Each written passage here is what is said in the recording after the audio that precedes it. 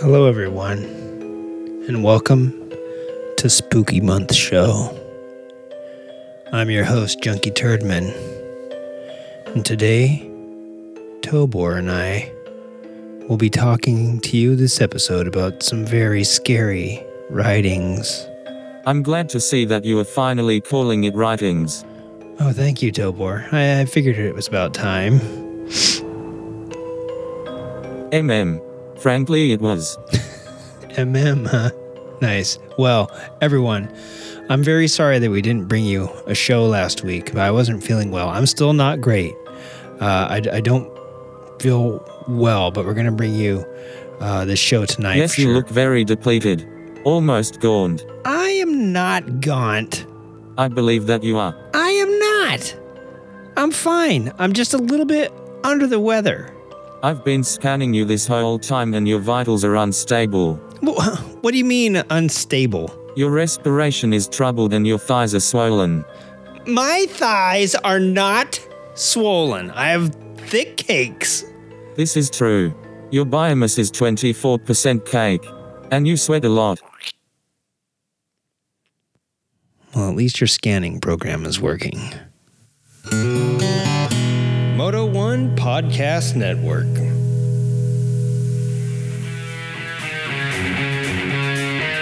You're listening to Creative Writing, the motorcycle podcast so bad we received an ASBO in Wales.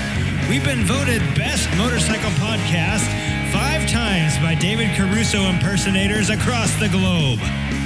Check us out on patreon.com/creative writing to find out how you can support the show.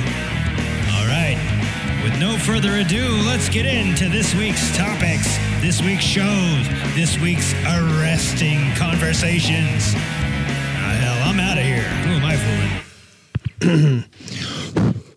Yeah, I'm not fooling anybody. And no, that sounds like Sasquatch breathing over my shoulder. Oh, it's just me rubbing the pop filter on the mic. Listen, paranormal month, spooky activity. I don't believe in a lot of it. Oh my God, what's that? A voice coming from my cabinet. Oh, it's just me having trouble breathing because I don't feel well this week. Anyways, this is Junk, and I'm going to bring to you this very spooky show. I don't know if it's spooky or not. Tobor put most of it together, so I'm not going to lie.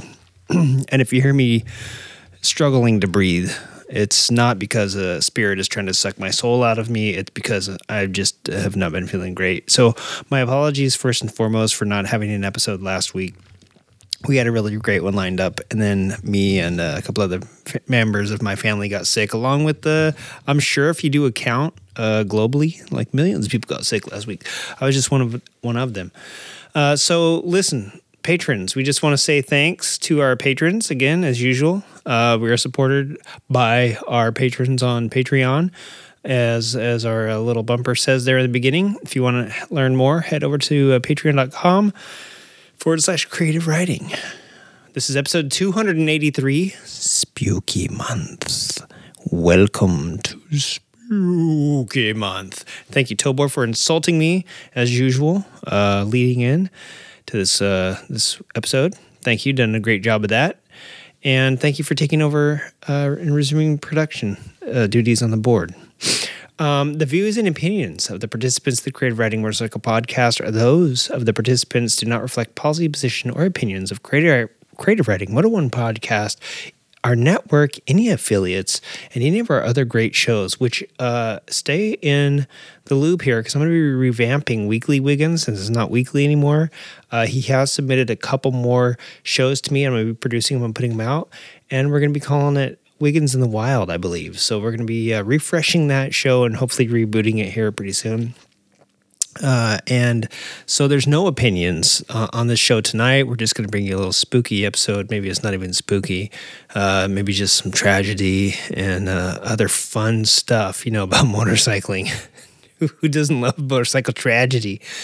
Or tradegy, as some people say. Anyways, so yeah, let's get into it. And listen, before we get into the show, when it comes to making plans, you are the best. You're the best. From those delicious barbecues, special birthdays, unforgettable family get-togethers, and maybe even a awesome Halloween trick-or-treat night. Well, the same way you plan for those important moments, start planning to protect you and your loved ones from a natural disaster like a hurricane, a flood, a wildfire, tornado, a ghost-nado, maybe a shark-nado. You never know when any of this is going to happen, but you can sign up for local weather and emergency alerts. You can prepare an emergency kit and make a family communications plan. Get started today at ready.gov/plan. A public service message brought to you by FEMA and the Ad Council, slightly modified by yours truly, Junkie Turdman. Also, our friends Nancy and Mark, the creators of Mimi and Moto, the motorcycle monkeys, they want you to join their mission to get more children excited about motorcycles and possibly monkeys. Have to ask them. You can go to mimiandmoto.com where you can purchase some books. They got The Adventures of Mimi and Moto Ride the Alphabet. Two of my favorites. Mimi and Moto Ride the Alphabet actually helped me learn to read. I have to give it to Nancy and Mark and thank them once again for my literacy. And along with t-shirts, onesies, ornaments, plushies, all sorts of goodies. We got a little story about them coming up in the about middle of the show too. So stay tuned to learn some things that you may have not known about Nancy and Mark. But what you should know is that they're working on a new chapter book called Mimi and Moto's Magical Meteors First Gear, which will be released by early 2023. They are working furiously on that right now. So stay tuned. Go ahead and order some of the other things beforehand. And then when 2023 starts out, before you think of buying a new motorcycle, even a new tie for your dog, some people do that sort of stupid stuff, go out and shop their brand new book, Mimi and Moto's Magical Meteors First Gear. Should be out early 2023. I can't think of a better way to start off your new year than reading. All right, everybody. Well, thank you. Thank you for sticking with us. Sorry, I still don't feel well. I'm going to try to keep my problems to myself off mic, but thank you for sticking with us, everybody. Before we get into this week's show, we'd like to thank our patrons, obviously, for making it possible. Thank our sponsors like Mimi and Moto, Field Initiative Knives, the omnipotent Klobman's Pickles. And I'd also like to take this time before we get into Spooky Month to do some housekeeping. So congratulations to Wiggins. Baby Wiggins arrived a couple weeks ago, and as soon as I have this little cold going on, but as soon as I get over it and I'm all the way done with it, I'm going to go over and grab her and sniff her and toss her really high in the air like all babies like, even though she's only like 2 weeks old. And I got to see her today, but I did keep my distance because, I didn't want to infect anybody. But, when me and Wiggins hug and snuggle, we do it hardcore. So I'm sure he's sick and he's going to take it back to the fam and I'm going to have them all sick. So the great thing is that everyone will be sick and I'll just be able to go over there anyway. But yeah, congrats to Wiggs. Got to go on a ride with him and the other Chris today. We had a lot of fun and it was really good seeing them for the first time in a little bit.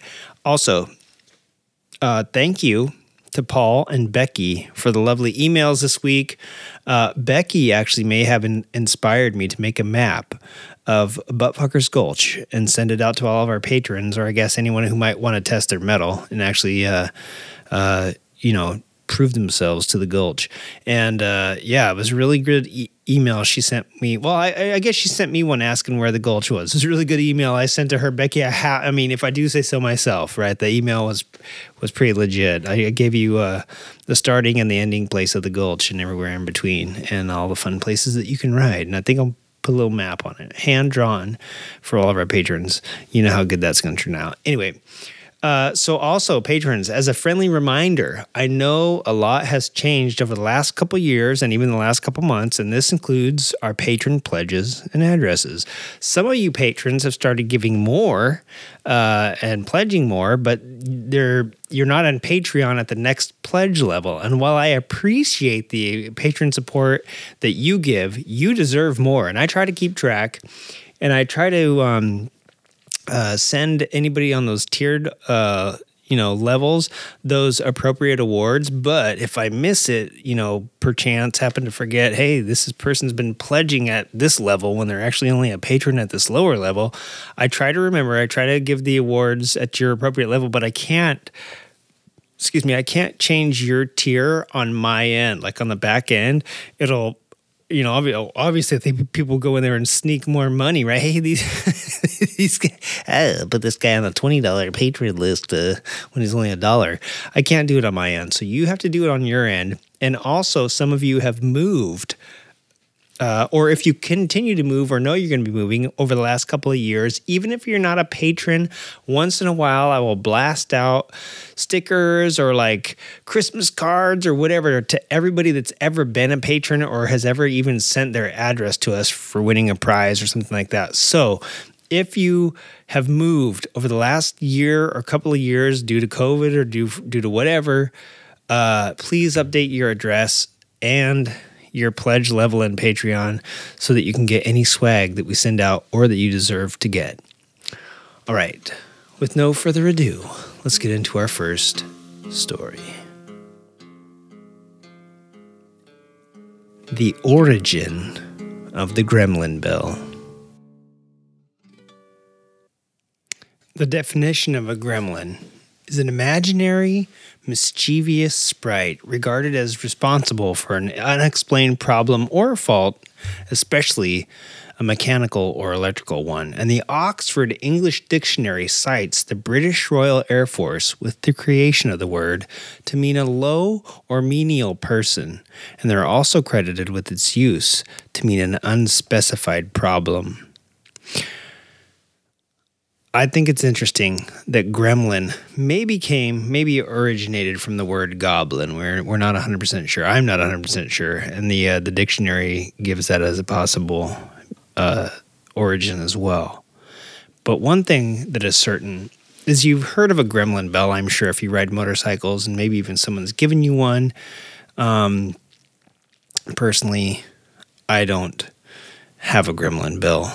And I might tell you why at the end of this story. But there are several common stories of the Gremlin Bell, and we're going to talk a little bit about who is right and who is wrong. And then I'm going to give you the actual definition, or the actual or true origin of the Gremlin Bell, and shut the door on this, the origin story once and for all. Now, hopefully I don't take any fun of it. I didn't think about this. Hopefully I don't take any of the fun out of it. So I guess believe what you want. But the common stories around the Gremlin Bell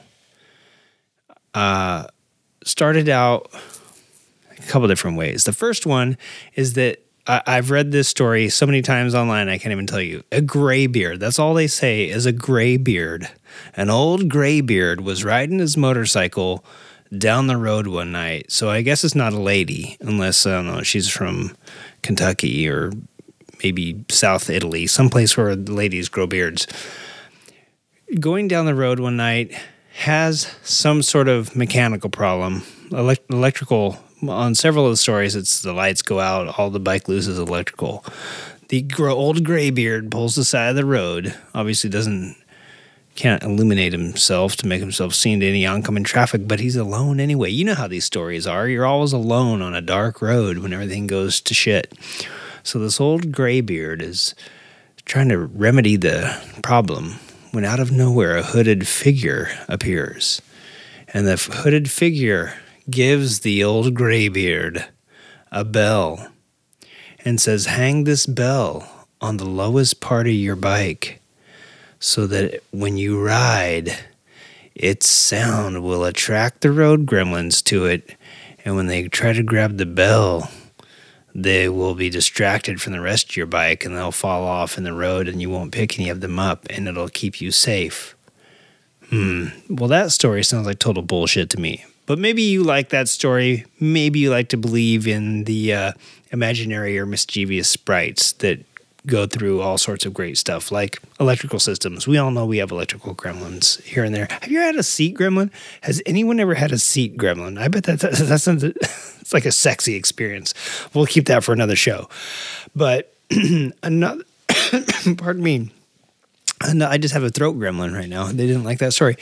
Another origin story is that, similar to this, World War II vets came back from, World War II and flying, I'm guessing, because if the RAF is the ones that originated the word gremlin, I'm guessing these were Air Force pilots. They had gremlin bells.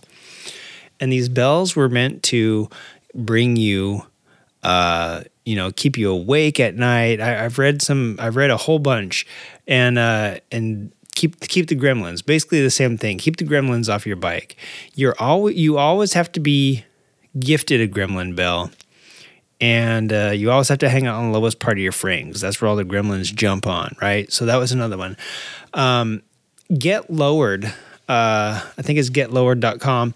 They had a pretty good, they had a really good story. They started out on the right track, and then it just turned sideways. So their rendition is that, hey, the gremlin bell was, World War II flying aces again, had these bells, and they would hang them around the cockpit of their bombers and things like that, because when you're flying, 5 minutes, 10 minutes of it is like intense, crazy action. You're getting shot at by Luftwaffe. You're bombing a city.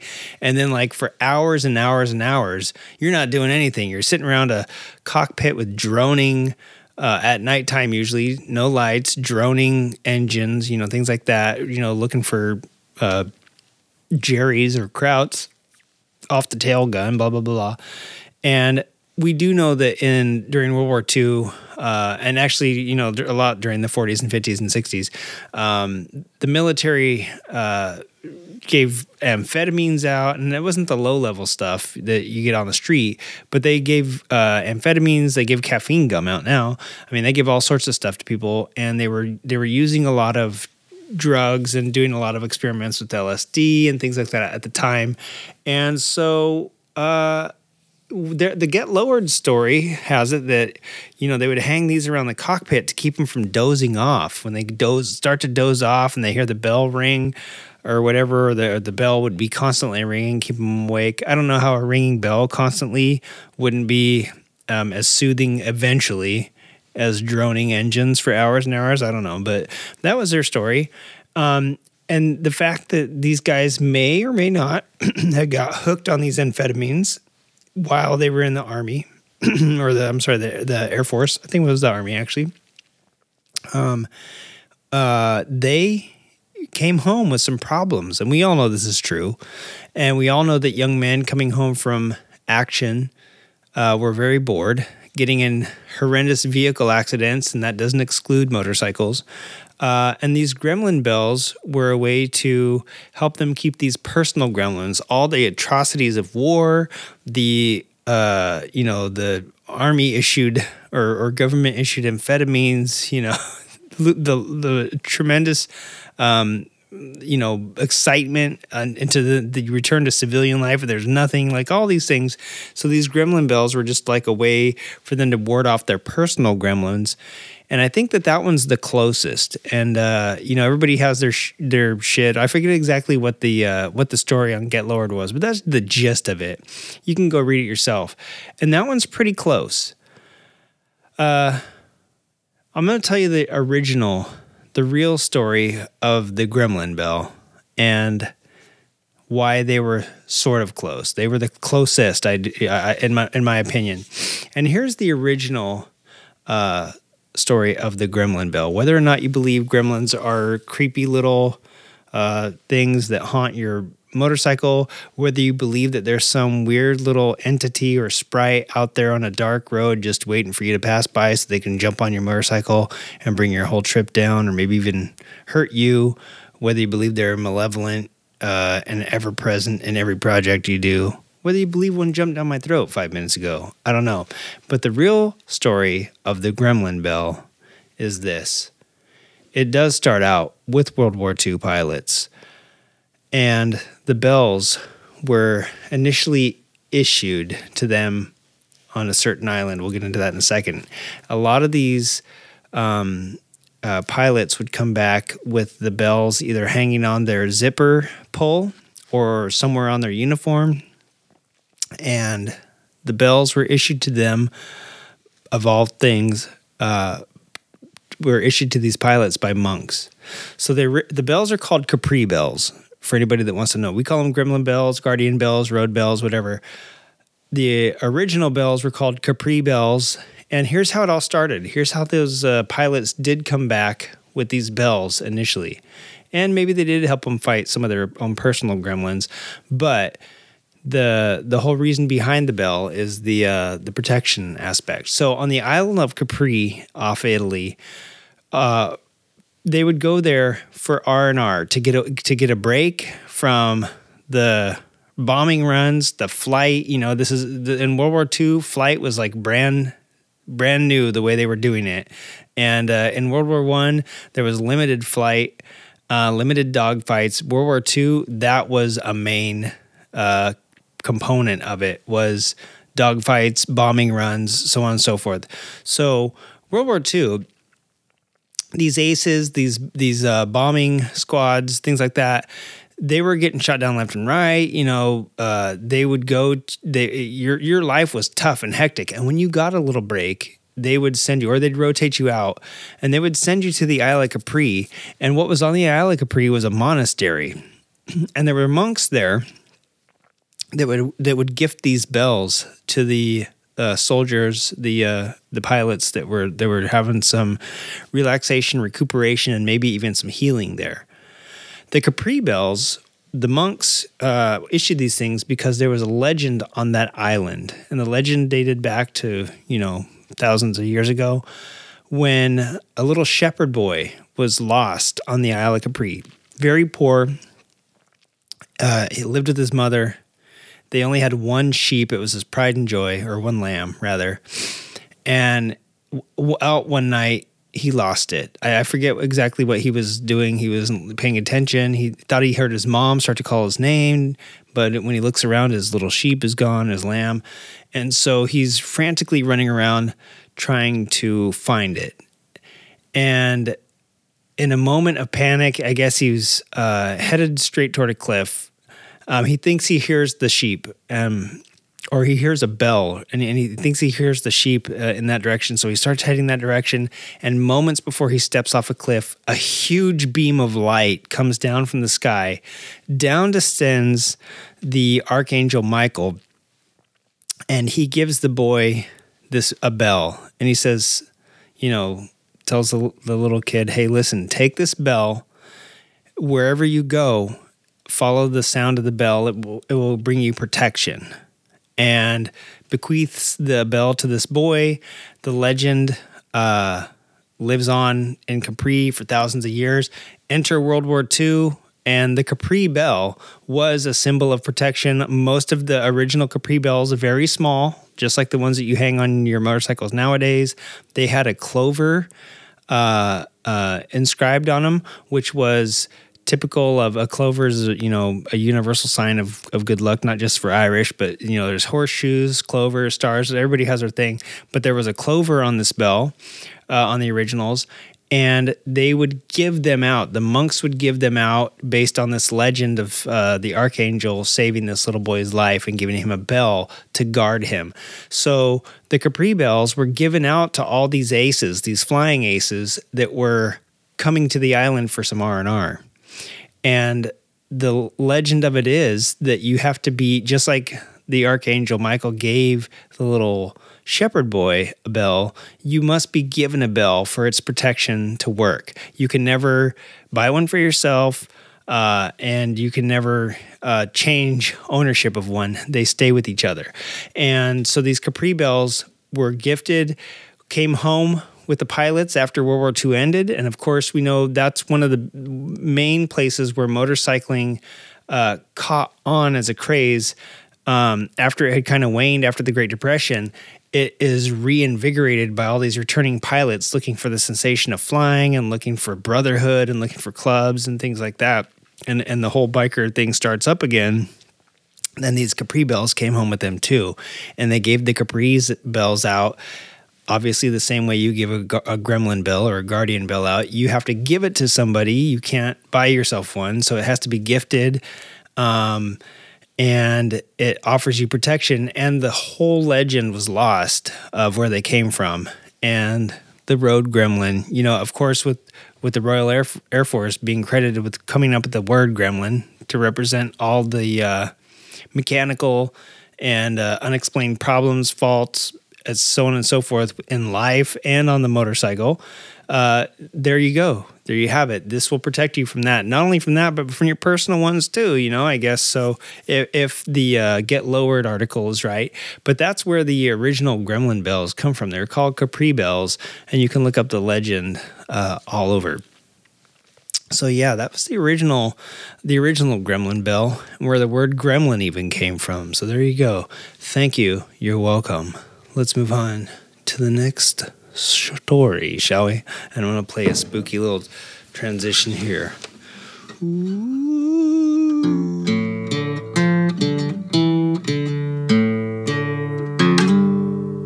don't know if that was spooky. All right, this next story is called Shootouts. Waco, Texas is a town familiar with tragedy. Showdowns between the police and militant groups have happened more than once. And while the standoff with the Branch Davidians may be one of the most widely recognized incidents in the world, in May of 2015, 9 more spirits were added to the immortal realm when a shootout took place at a Twin Peaks restaurant. Spooky music.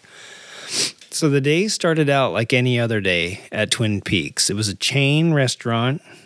It was already plagued with internal strife, sexual harassment claims, intellectual and copyright infringement lawsuits. You name it, this restaurant had it going on. And it wasn't just this restaurant, it was the entire chain.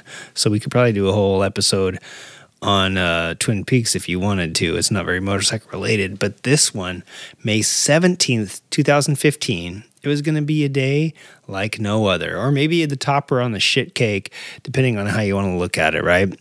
So the Breastaurant, as it was called by some critics, was a perfect spot for beer, food, and mayhem. And it was, imagine a Hooters, but a lodge theme, right? So that's why a lot of people called it Breastaurant. The waitresses wore really skimpy, revealing clothes, so you can imagine like perfect spot for little biker get-together. So inside, patrons, including regulars and families celebrating the nearby Baylor University's graduation weekend, and of course, tons of bikers. Approximately 200, according to sources, were at the restaurant that day. And Twin Peaks was the venue for the Texas Confederation of Clubs and Independents, or the Texas COC&I. It was a regional meeting to discuss disputes, rights, and political issues within the coalition of biker clubs. And previously, I guess I should say, there'd been a few deaths and some skirmishes between the Banditos MC and the Cossacks MC in a couple years prior. And a general turf war was being discussed regarding which club had the right to wear the Texas Lower Rocker on their colors. Is basically how this whole thing came down. So Twin Peaks had agreed to host this event, and it was initiated by the Banditos, who, according to some articles I read, were basically the majority of the Texas COC&I. This confederation of clubs, they made up the majority of it from what I gathered. So they were claiming, hey, this, we are recognized here as the majority club. Also, Texas classifies the Banditos as a tier 2 threat, just like other organized gangs like the Bloods and Crips and stuff like that. But it didn't recognize the Cossacks as the same threat level. So there's another reason the Banditos figured, hey, listen, we have claim on this region. So the Cossacks disagreed, and they showed up to the meeting uninvited to dispute that claim and show dominance in the area. Well, the local police had been made aware of the meeting beforehand, and with a few murders going on in the year or two prior, I'm sure they had felt tensions rising between the clubs. So They were ready for this, and they had tried to negotiate with Twin Peaks to avoid the event altogether, but they described the establishment as being uncooperative and very unhelpful when dealing with the motorcycle gangs in the past, hosting events, things like that. They just wouldn't do it. So local police and state troopers were already nearby, anticipating trouble before the events began to even unfold. And as they watched from the parking lot, a fight broke out. And then the first pistol shot set off a mass of chaos and a gunfight that left 9 dead and 20 injured. Afterward, 177 arrests were made, and bail bonds were set extremely high as a measure to keep hostilities and retaliation attempts as low as possible in the next few days. Well, in the next few months. And there's a whole nother episode there that's, we could do on this. But yeah, there was an extremely high bail bonds and a whole story that unraveled after this. We can get into another episode. But amidst the guns, the knives, the brass knuckles, the clubs, the hammers, assorted other weapons, and a multitude of shell casings and, unfortunately, puddles of blood in the parking lot, it was determined that 4 bikers had been shot by the police and killed, while the rest died at the hands of the rival clubs. So we will do another episode on this because there's several great biker shootouts that I think we'd be remiss not to talk about. And talk about we don't want to get into club life, but it is one of the aspects of motorcycling that we don't really think about that much when we think of just getting out there and having fun and doing events. There's sometimes people don't agree. So the Waco Twin Peaks closed shortly after this went down, and it's unknown if anyone has ever experienced paranormal activity in one of the most public and deadly club disputes in recent history. And I just wanted to point out that a lot of times, as you remember in the past, we have interviewed a couple times Miranda Young from Ghost Biker Explorations, and there's a lot of paranormal and ghost shows out there that pop up this time of year on TV, and everybody's always going to these places like insane asylums or prisons where things, tragedies went down, or like a great fire burned down a kindergarten, or, there always some place where a lot of people were together and mass tragedies happened. But I want to know things like this. What about when there was a very public place? This doesn't have to be some spooky sanatorium down some dirt road in a rural county. This was a very public Waco, Texas restaurant, and still lives lost, much tragedy. And I wonder if anyone's gone there to the scene, no matter what it is. It could be a sporting goods store now, for all I know. And I wonder if anybody's gone there and seen if they are picking up anything from the other side and in the wake of that devastation. Let's take a quick break. We'll get back with the rest of the show. I spent a lot of time in the garage, but even more time in the rain and mud. In '95, I helped tow your moving trailer. And in '09, it was sparks from me, your chains, dragging behind your truck that accidentally started a wildfire. Spark a change, not a wildfire. Visit SmokeyBear.com, brought to you by the U.S. Forest Service, your state forester, and the Ad Council. Only you can prevent wildfires. Hey everybody, this is Junkie, and I'm here to remind you that Klobman Pickles is bringing back Pickletine for the holiday season. Klobman Pickles, for 132 years, 7 months, and 16 weeks, has been making quality pickles that only championship motorcyclists are privileged to eat. Not even motorcyclists, sometimes designers, sometimes artists that help render motorcycles. If you're in the motorcycling world and you don't have a thick, juicy, crispy, slimy Klobman pickle sliding over your fat, puffy, greasy, smelly lips down your raunchy, crusty gullet into your flappy, acidic stomach, then you don't know what you're missing out on. Delicious pickles for over 136 years. Klobman's, the only pickles for motorcyclists.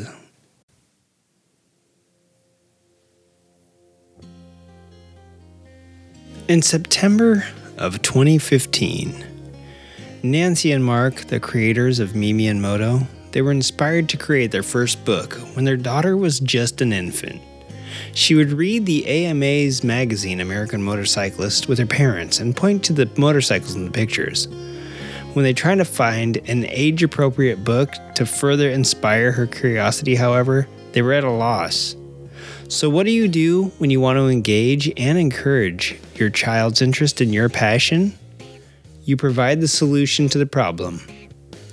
After the success of their first book, they started on a second, and we are proud to have been the first podcast that they were on back in October of 2018 during the Kickstarter campaign for Mimi and Moto Ride the Alphabet.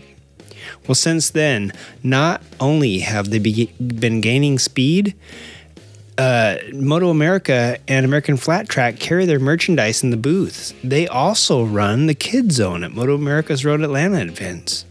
Join their mission to get more children excited about motorcycles. Head over to mimiandmoto.com to buy onesies, books, toys, ornaments, and much more. Engage tomorrow's generation today. That's mimiandmoto.com.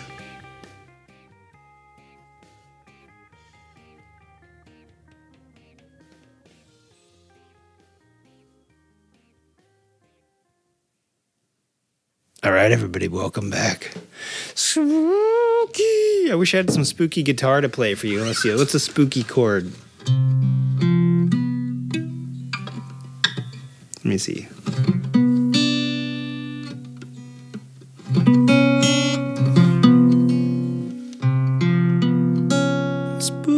Spooky. Listen, this isn't spooky, but this is tragic. On the topic of children's authors and motorcycles, there happens to be another story that intertwines both worlds and ties into this episode's theme. Alan was a pacifist, but when the Secretary of War issued the call with the words, "Your country needs you," young Alan heeded it. He enlisted in the Army as a signaling officer, and as second lieutenant, Alan was sent to Somme on the Western Front in 1915. He would soon personally absorb all the horrors of war. His best friend Ernest had just sat down for a tea when a shell came over the trench and blew him to bits. Shortly thereafter, Ernest's brother was killed by a German sniper. Later, Alan's senior officer was also struck on a line-laying mission, and Alan had to take over. He laid a communications line so perfectly that it could withstand the Army's coming barrage of preemptive artillery strikes. This was important during World War I because there were no sophisticated means of radio or satellite communications at the time, and it was the only way for the men to communicate with the commanding officers and for anybody at a forward operating base to know what was going on in the field. After the artillery strike, his unit pushed forward and was almost completely mowed down by German machine guns waiting on the other side. And although his war service and writing history continues in great detail, he's best known for his post-war classics. And although Alan felt conflicted about the war and he opposed the propaganda having to directly lie about the circumstances and conditions, his bare of little brain often reflected Alan's own views about the world and intellectual class struggles. After all, Alan Alexander Milne's Winnie the Pooh was a simple fellow that put honesty and friendship before all else. Now, although A.A. Milne wasn't a motorcyclist, he did write some poetry about cyclists and the things that can go wrong. But he was a member of the Signal Corps, and this is a commonality that he shares with an elite group of Army motorcyclists, the White Helmets. The White Helmets were founded in 1927 as the motorized display team for the Royal Corps of Signals in Great Britain. The Corps performed choreographed displays on motorbikes as well as on horseback back in the day that were set to music, and the feats displayed precision, control, and the bond between soldier and horse, and similarly soldier and motorcycle, respectively. The White Helmets performed stunts in front of titillated crowds for 90 years, from 1927 to 2017. And they weren't the only corps with the motorcycle display team. The Royal Artillery display team, called the Flying Gunners, and I've heard them called the Red Helmets before, although it was only in one actual team member's recollection, and I've never heard them called the Red Helmets anywhere else. So I think they were just called the Flying Gunners. Side note aside, members of both corps would eventually form a separate group called the Magnificent Seven. Former member Kevin Nichols states that this was a little bit ironic since the team always needed 8 riders to evenly perform the stunts and be balanced in their numbers. So a few of the members also had standalone careers outside the team, and one of these men was Robin Winter-Smith. Robin Winter-Smith performed all of his jumps without a landing ramp. I guess maybe it was common at the time. He'd land straight to the grass. This made landings a little bit precarious, especially when you consider the fact that he was setting British distance records. He set several records from launch ramp to grass, including a jump over 31 cars. In 1979, while performing with the Mag 7, he smashed fellow Brit Eddie Kidd's record of 23 cars by clearing 31 at a distance of 189 feet at the Elstree Air Show in England. He landed on the grass at over 70 miles an hour on his Suzuki RM250, and he only suffered a few bruises along the way, and the fans were pumped. Maybe Evel Knievel, who often jumped ramp to ramp and concrete to concrete, could have taken a lesson. Hey, jump a dirt bike first off and land on some grass. Secondly, get bruises and not shattered pelvises and injured brain bones. So after he set this record of 189 feet, it wasn't necessarily the 31 cars. That was also a record, but the distance is really what mattered there. He would jump cars all the time, different numbers of cars, different distances and this and that. However, the new another Brit jumper, a month later, right after he sets this record of 31 cars and 189 feet, he would clear a new Brit jumper just 30 days later, cleared the 190-foot mark and snatched Robin's record away. So later that summer, Robin would attempt to get his record back and set a new benchmark. Eddie Kidd was there to witness the event. Robin had returned to Elstree, but this time he was going for a world record. He would jump 30 cars, so not 31, but in contrast to his previous jumps of equal or greater distance, this one would include a landing ramp and would cover 212 feet. So roughly, 20-something more feet than he had the few months prior? The 29-year-old powered his Suzuki RM250 toward the launch ramp in front of 10,000 screaming spectators. And as he took off, he soared through the air. Another jumper named Lee Sobol, who was there that day, witnessed the event.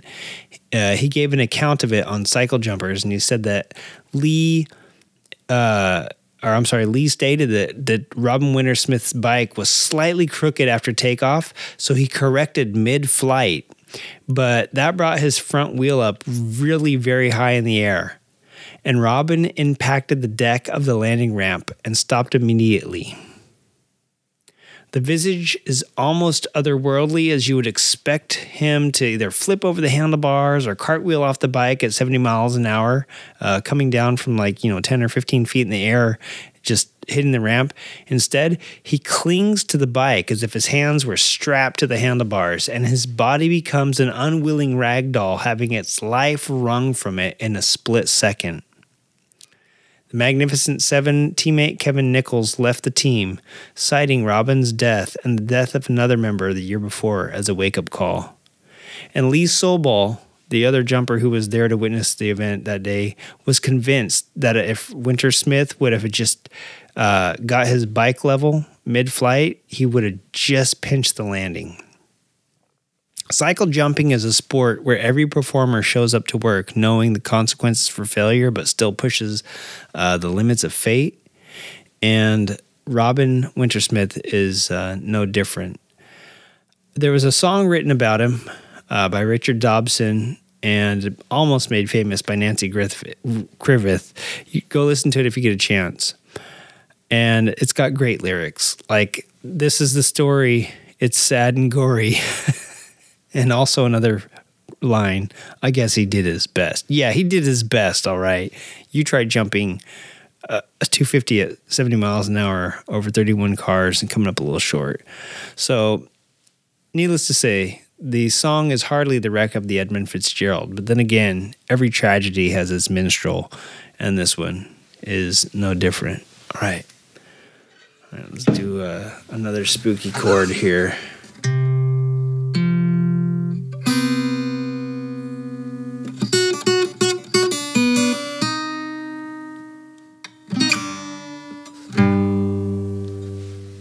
If I was sitting at home late at night and I heard that coming from downstairs, especially in the kitchen area, I'd be pretty creeped out, especially if I didn't own a guitar. Whoa. All right, folks, this is going to be our last story, and this is probably the most gruesome, so buckle up, Buttercup. Robert Bekowitz, born October 5th, 1948. He was an American biker, apparently. That's the whole reason I picked this story. And I just became aware of his circumstances a couple weeks ago. It's like the case got some steam recently for some reason. He was born October 5th, 1948, and raised along with his brother Gerald in an orphanage. According to friends, he would talk about being beaten in the orphanage, had a hard life. A neighbor had said that his friends and other people that knew him called him very troubled. This is perfect biker material right here. What is unknown to me, and may be known to you or other people with insight to his personal life, is just how much of the biker lifestyle he lived. I have no idea. Was he into, your typical, quote, biker things, or did he just like riding motorcycles? This I don't know. And I read another account that his friend, who will come up in the story, had stabbed him while they were on a motorcycle ride together. I only found that in one spot. So I'm going to throw that out as a red herring and just tell you the tragedy that was that became Robert Bekowitz's final moments of a biker in trouble. So not only was he a troubled young man growing up, he apparently had bad taste in friends. And on July 17th in northwest Detroit, I'm not going to give you his address or anything like that, but he was in Detroit, which if you're not from the United States, imagine the worst city in your country. That's Detroit.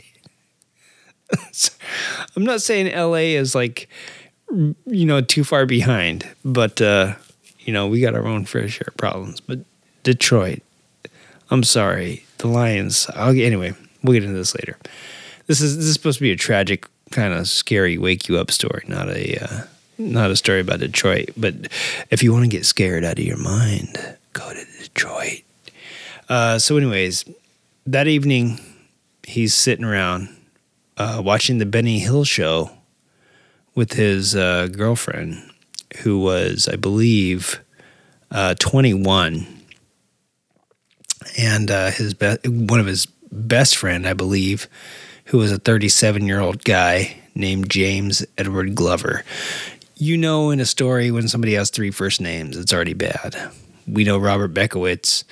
We know now James Edward Glover. I think you know which one's the victim and which one's... okay, anyway. Well, anyways, to give a little backstory here, James Edward Glover and Robert Bekowitz's girlfriend, Janine Lynn Clark, 3 other names, were secretly having an affair. And this is potentially why they think Glover might have been motivated to do the crime that we're going to hear about in a second. But while he's sitting there watching the Benny Hill show on the couch around midnight, I think, or 1 a.m., Glover excuses himself and walks down the hallway. He had a cane. He had some spinal damage, so that'll kind of play into some of this later. But Bekowitz, like any good biker in the 80s, has a gun. So this is July 17th. I didn't give you a year. I believe it's 1982. So my apologies. Yes. So yeah. So any good biker in the 80s has a mustache, a skullet, mullet, or long hair, and a couple pow pistols. Pow. I was trying to think of something funny to say. Anyways, so Glover excuses himself from the couch, limps down the hallway with his cane to grab one of Bekowitz's guns. He comes up behind Bekowitz and shoots him with a .45, killing him. And then proceeds to stab him between 83 and 84 times. And if that wasn't heinous enough, over the next 3 days, James Edward Glover and Janine Lynn Clark have a drug-fueled sex, I don't even know what you would call it, dismemberment party where they take methamphetamine, they take pictures of themselves nude with his corpse, all while mutilating it with a hacksaw. And they did all sorts of terrible things. For 3 days, they did this. Just went on a crazy drug bender, did things with Bekowitz's dismembered corpse now, using his feet, using his parts of his genitals, using his fingers, things like that, stuffing them in all sorts of, you can imagine, places on his now dismembered body. And by the end of the 3-day ordeal, he'd been cut up into 14 pieces, which were then hidden around the apartment in plastic bags. And they estimate that he had around 100 stab wounds. So initially, Janine Lynn Clark called the police and confessed everything. And when the police came, James Edward Glover was found heavily sedated on drugs and arrested in the apartment. He pleaded not guilty, but he was charged with second-degree murder, the use of a firearm in the commission of a felony, and the mutilation of a human body. And he was sent to jail with no bond. He was found, he tried to claim insanity, but he was found mentally competent to stand trial. So then he pleaded guilty to charges of murder. He pleaded guilty to everything, pretty much, and promised that he would not be given a life sentence. Janine Clark, she said that she was the whole reason she didn't do anything earlier, she had to wait for him to go into this drug-fueled stupor, is because he was kind of holding her captive after all this went down, and she was scared because he just killed her boyfriend and he had a gun. However, there are several pictures of her mutilating and dismembering the body as well, completely naked with a big smile on her face and a hacksaw in her hand. And yeah, they said this is a little hard to believe that you were being held captive and that you were fearing, afraid to get away. She also left the apartment to go buy more film for the camera and apparently some, other supplies and drugs and whatnot, and come back. So they said, we don't believe actually that you were held captive. So her claim of being, this is according to a website, her claim of being held against her was supported by Glover.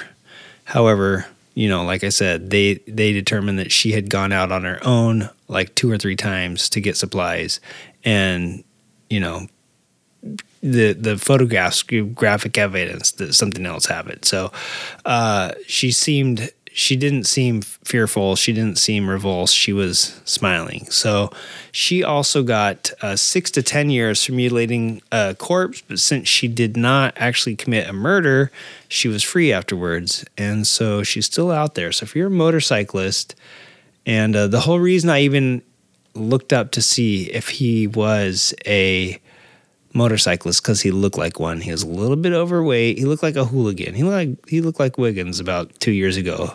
Long hair, big mustache, a little bit overweight. I could have seen him cruise, and lived in Detroit. Obviously rode a Harley, probably. So, yeah, we lost a brother that day, and who knows? His life went from bad. He beaten in the orphanage. I'm assuming since he lived in Detroit that he was really already sort of suffering and not to laugh and make fun of it. But, his life didn't get much better after finding a beautiful young woman to fall in love with, only to have her fall in love with this weirdo guy who then, for no reason, while you're watching Benny Hill, of all things, like what a horrible show to die to, commits this heinous crime. So that is Spooky Spokes. Just remember, when you're driving through Detroit, when you're driving through Waco, Texas, when you're driving through the Walmart parking lot, you never know what's happened there in the past. And maybe there's something spooky, and maybe there's something ridiculously scary that you should be looking out for. You just don't know about. So finally, I'm going to leave you with one of the spookiest songs. I didn't have a melody for it, just the lyrics, so I hope it goes as spooky. I'm just going to play it right. I'm not even going to look at the strings. And actually, I was going to do this on like a little organ and GarageBand. I'm just going to do it with my guitar. So here we go. Okay, I'm glad I know where it's at. Okay, good. Let me get a capo up here. It's probably going to make it out of tune, which is even better.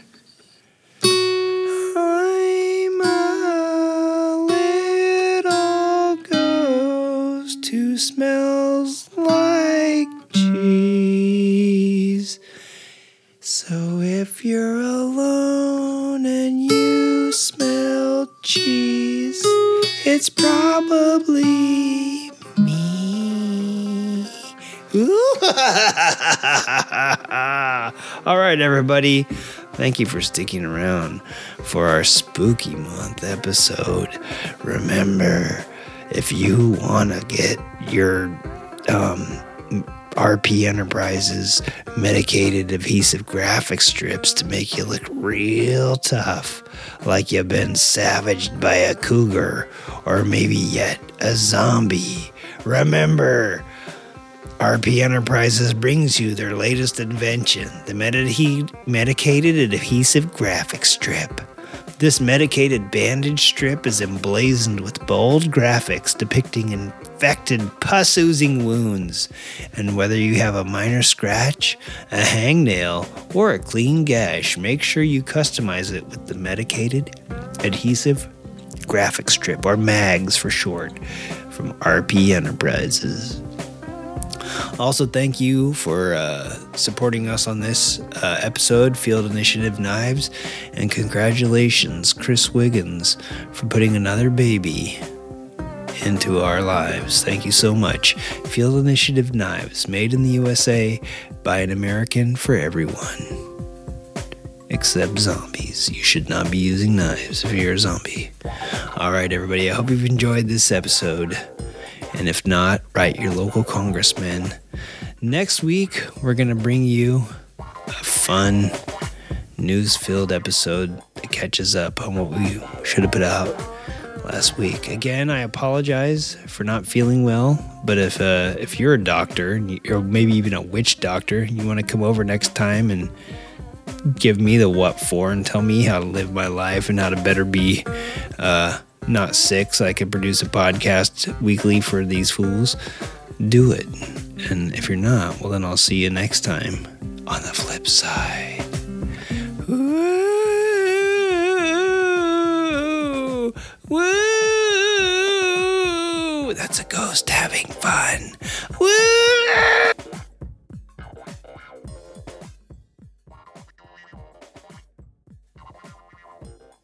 Junkie, I'm not sure this was a spooky episode. Can it, Tobor?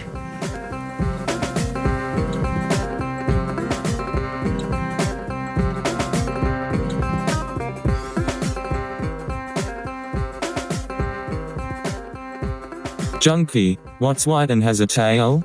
Oh, that's easy. It's a A ghost cat.